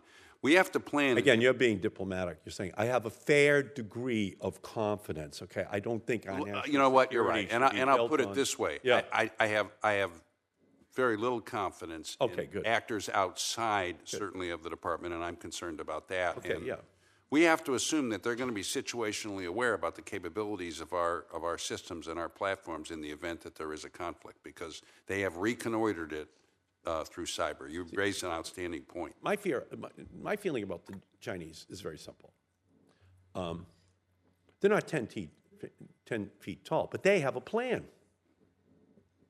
What's our plan? Who's our cyber leader in the federal government? Who's the person whose name we all know that you would call and say, what do they know about this potential threat? We don't know that person. And we can beat China in anything they do, but you need a plan. They have one. What is our plan? And you can't just have a fairly high level of confidence. You just can't, wonder whether or not these agencies are providing extra help to the universities in order to protect the secrets that they have as well. We have to have a plan, and someone has to be able to articulate it to this committee what that plan is. Otherwise, they will exploit these secrets to their advantage and our disadvantage and our allies. Thank you, Mr. Well said, Senator Markey. Thank you. Senator Young. Thank you, Dr. Mastro, Senator Talent, for being here today. I have thought that your testimony has been thoughtful, and it's very much related to a topic that we've been exploring on a subcommittee that I've chaired over the last couple of years. We've focused on my multilateral institutions and international economic policy subcommittee on China's predatory economic practices. And we've been inattentive as a country, now for a couple of years with respect to trying to address China's practices through a multilateral mechanism. I do see that improving somewhat, but it's kind of a drum that I keep on beating, and the question was just asked by one of my colleagues, what is the plan? That question is being asked in committee after committee, hearing after hearing. Now, in 2017, Senator Talent, the commission that you serve on called for a plan. It called for a plan to identify gaps in U.S. technological development vis-a-vis China, and following this assessment, develop and update biennially a comprehensive strategic plan to enhance U.S. competitiveness in advanced science and technology. That's a plan. I have related legislation calling for a national economic security strategy to be created out of the National Economic Council. This is similar to what we do. We develop a national security strategy and then a national defense strategy and a national diplomacy and development strategy. Why don't we have a national economic security strategy? And I may complement, frankly, my legislation with the gaps in our technological development per the Commission's recommendations. But this is just a huge gap. China has a plan. It's on the website. Made in China 2025. Anyone can Google it. We at least know strategically where they're headed. And it's hard to even know strategically what our plan is. So we need to get our bearings on that front. So very glad each of you has underscored that. Is there a particular mechanism through which we ought to be working multilaterally that just comes to mind, an optimal mechanism?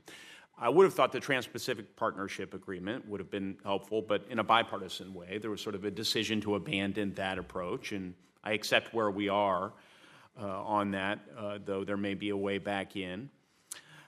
We could work with a coalition of the willing, G7 or ASEAN partners, perhaps, and it would be a variant of a collective security arrangement where we would collectively agree, those participant countries, to engage in a form of reciprocity. When any one country has been injured through theft of intellectual property, all the other countries would bring to bear their economic weight against China, and suddenly we would have a lot more leverage, something Dr. Mastro, you indicated we need to have. We cannot do this alone. We need the international community behind us if we're really going to deal with the deeper issues of intellectual property theft and forced technology transfers and all the things the Commission has identified here in your toolkit. So give me your thoughts on A, should Congress legislate the creation of some sort of strategy?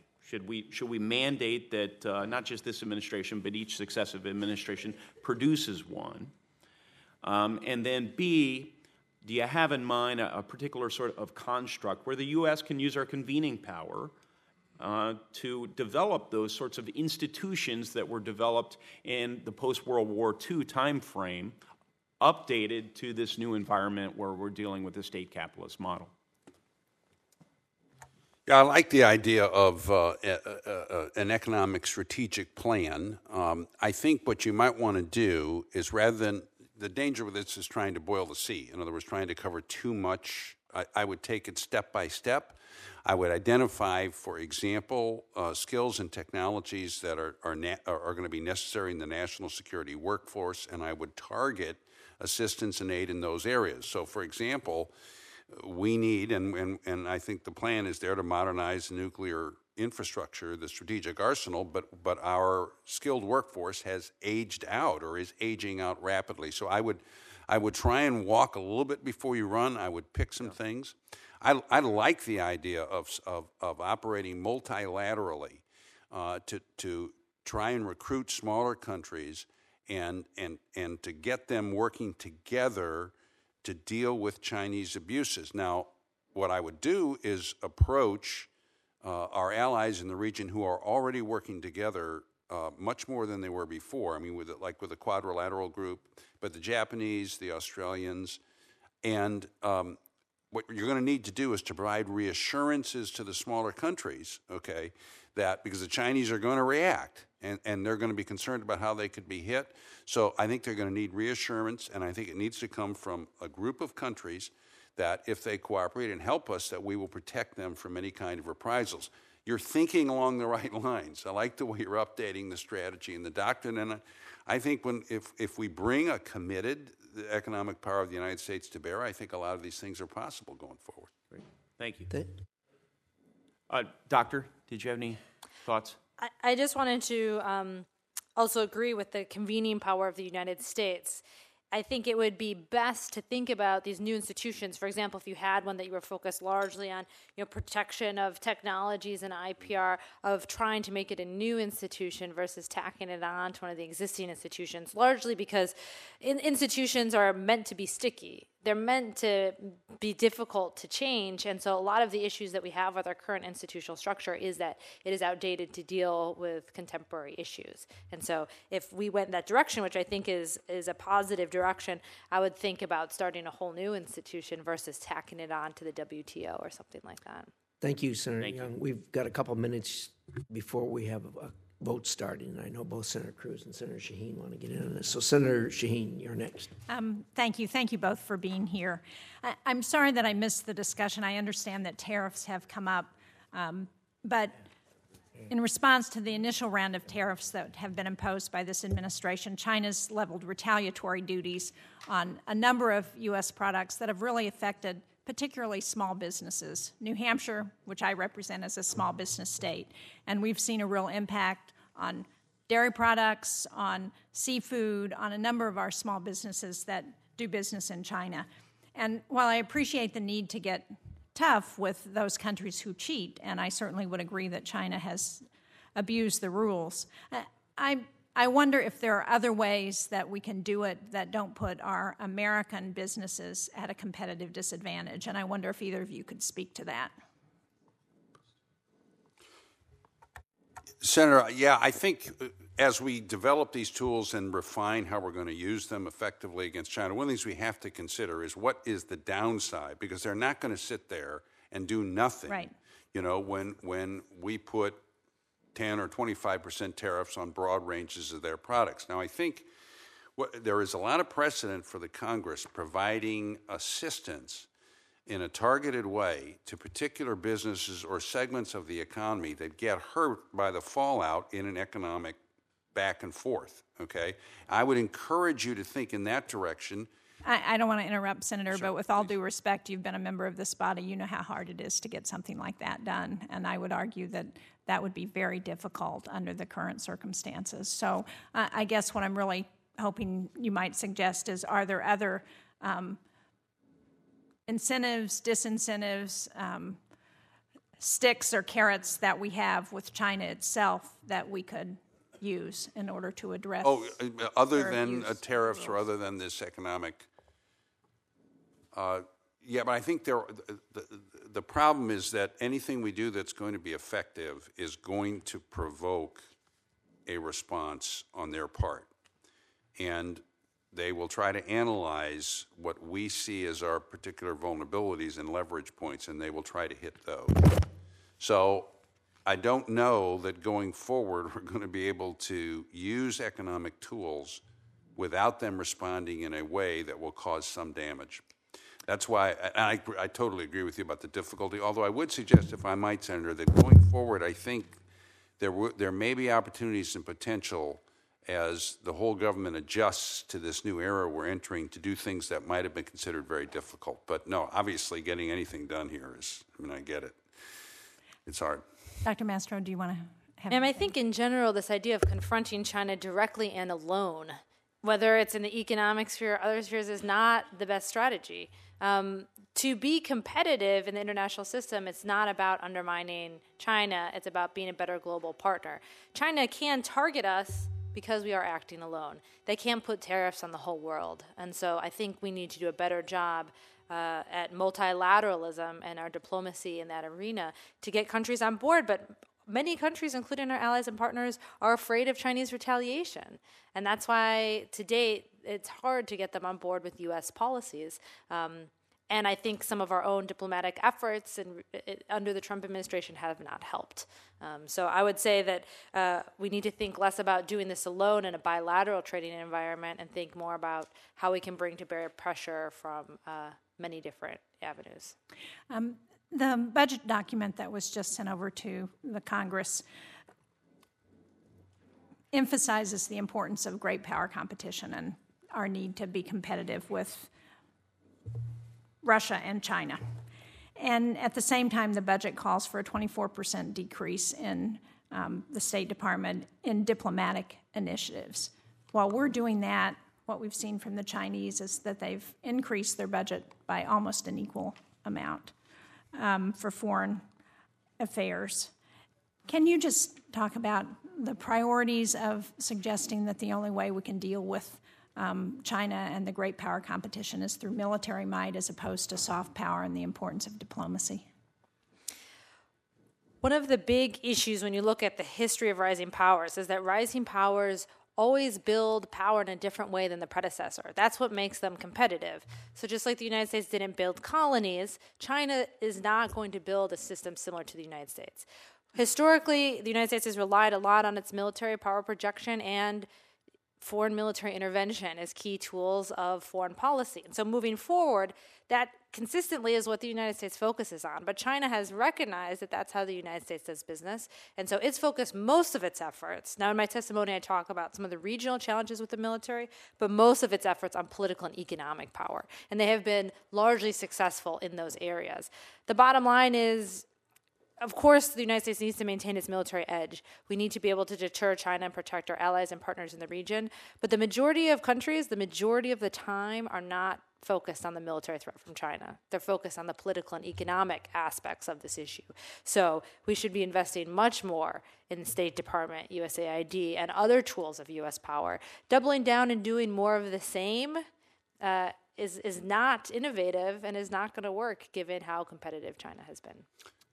Yes. We're going to need a range of tools, and they need all to be robust, Senator. Thank you. Thank you. Senator Cruz. Thank you, Mr. Chairman.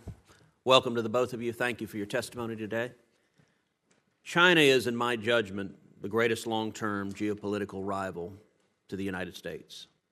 Presidents in both parties have believed for decades that America could turn China from a foe into a friend through trade and diplomacy, or that allowing China into rules-based institutions would turn China into a rules-based country.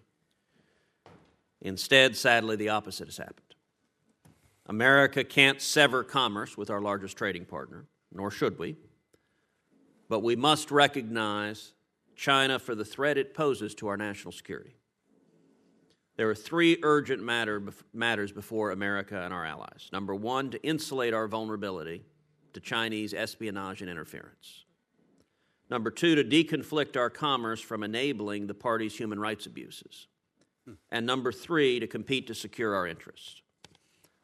Let me focus principally on the first.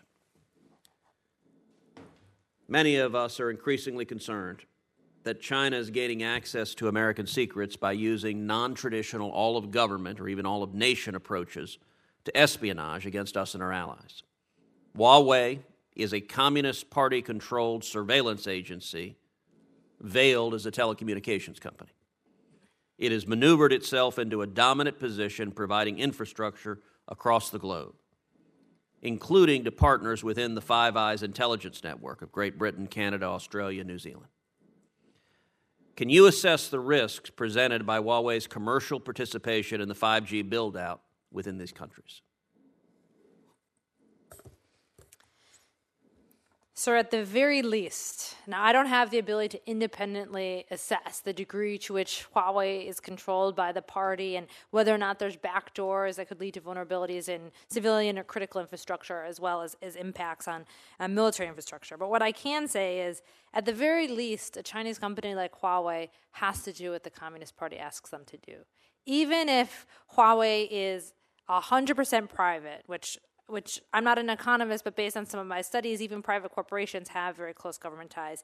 Even if they're 100% private, even if their leadership has no love lost for the Communist Party, in the end, if you're going to operate in China and it's critical enough for Chinese national security and core interests that the party asks you to do something, you have to do it. And so given those connections, I think, between companies in China to the government, we have to be very careful on the national security front. However, I think we have to be careful also not to, this is not for Huawei, but other examples, use national security issues for protectionist goals, because that really undermines the areas in which national security is really threatened. And I think we need to think differently about counterintelligence. We're in a different age of an intel threat that is very different than before, right? The insider threat is no longer someone that just wants money or something like that. We have China, who is very proactive at getting information through cyber means, but also just mass. They're not very good at it, but they have so much effort at it. So there really does have to be a broader effort in the counterintelligence sphere, to your first point. We should not assume, we should plan on the assumption that for the purposes of the national security goals of the Chinese state, private companies that are technically private are not private. And as a matter of fact, they've been pretty explicit recently in increasing the presence and and visibility of the Chinese Communist Party committees, which are attached to every company, even private companies. And so I agree with Dr. Mastro, and we've said this in the Commission for a number of years. There are obviously differences between state-owned enterprises and private companies for certain economic purposes, but you have to assume they're all going to do the will of the state. And you mentioned 5G. This is a competition that the United States must win, and the Chinese understand this, and they are pushing very, very hard. They're going to control the standards if we're not careful, and they're going to control the devices. And if they do that, then espionage is going to be very easy for them. Right. Last year, I authored and passed an amendment in the National Defense Authorization Act to prohibit DoD from funding Confucius Institutes, which are one of the tools the Chinese use to penetrate American higher education. I've also introduced the Stop Higher Education Espionage and Theft Act to require the FBI to designate foreign actors conducting espionage in our colleges and universities. In your judgment, what further steps can Congress take to insulate our universities and research institutions from Chinese espionage? So if I don't mean to pivot, but can I add one more concern from the point of higher education? Absolutely. Which is to elevate the cases of scholars who are punished or retaliated against based on the research where they're writing, or even U.S.-based companies that will censor some scholars' work overseas. I myself have just canceled a trip in 2 weeks to China because I'm concerned about my own safety.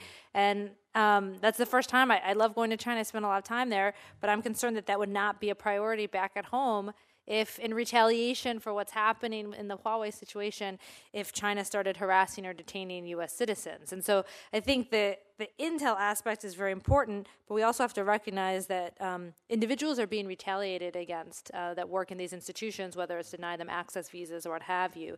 And so that also, I think, has to be a part of the national discussion.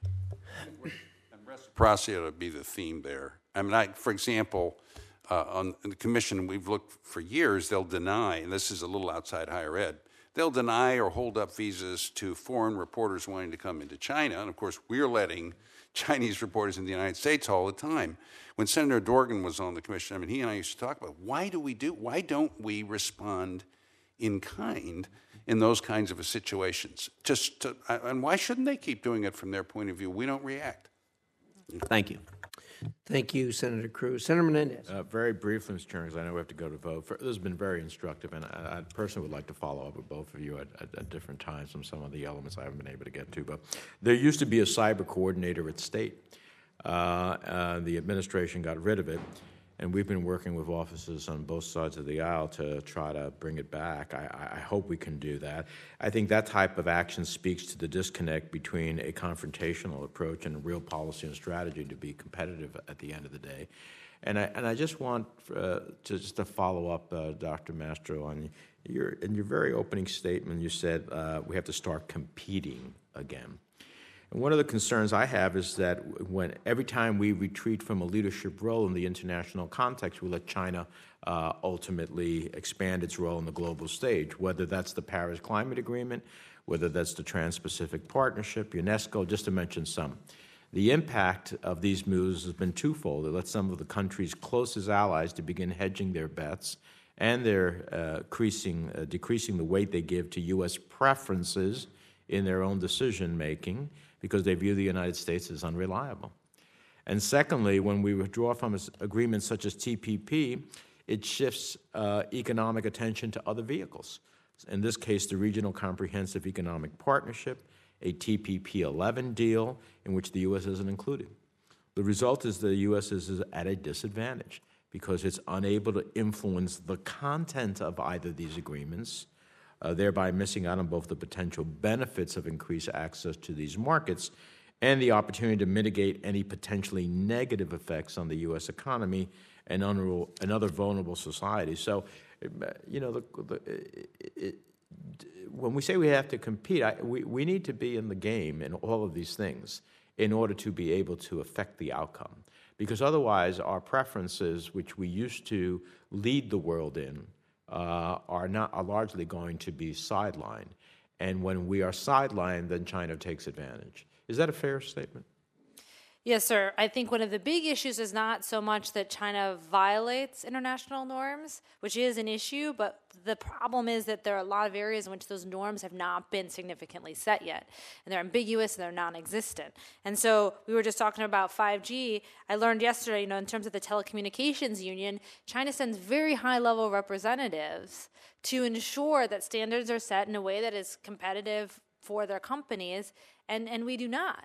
And so it seems kind of on the softer side. In my written testimony, I focus a lot on military power because I think that's an important part of U.S. power. But this competition is everywhere, and setting the norms, rules of behavior are very important. The international system is not all-encompassing. There are many areas where there continue to be gaps, and so that needs to be a focus of U.S. efforts. I firmly agree with that. Thank you. Thank you. Thank you, Senator Menendez. Well, thank you sincerely to both of our witnesses. This is an incredibly important issue to the United States of America, and we need to continue to focus on it and bring attention to all the many issues we discussed today and many more that we didn't quite get to. So we'll be doing some more work in this area. But anyway, thank you for both of you for your testimony. For the information of the members, the record will remain open until close of business Friday.